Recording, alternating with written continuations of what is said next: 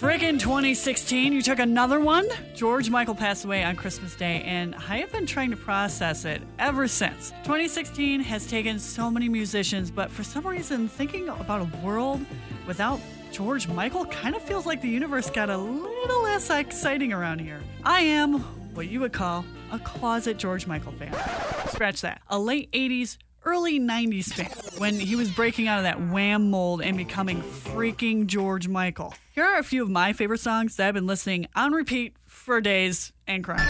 So I'm never gonna dance again the way I dance with you. Careless Whisper, a great breakup song. I mean, that sax part, for real. It's sexy, it's mournful, it's everything you ever wanted a sax to be. The lyrics are meaningful and expertly delivered. Plus, it was used in the Deadpool movie. You really can't go wrong with this one. I Want Your Sex. Controversial? Nah.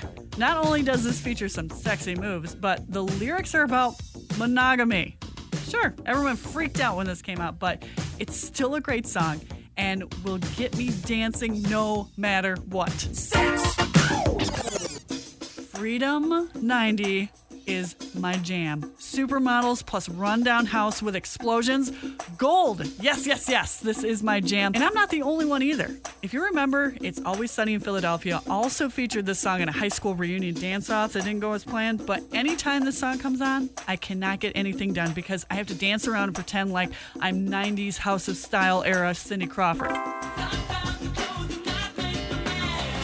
Man, if you haven't explored the extensive catalog that is George Michael's music, you really should. This man had some controversial situations in his life, truck stop bathroom, but you cannot deny how much fun and damn sexy his music was. I'm gonna miss George Michael, but he will forever live on in music. Turn it up. Yeah, yeah.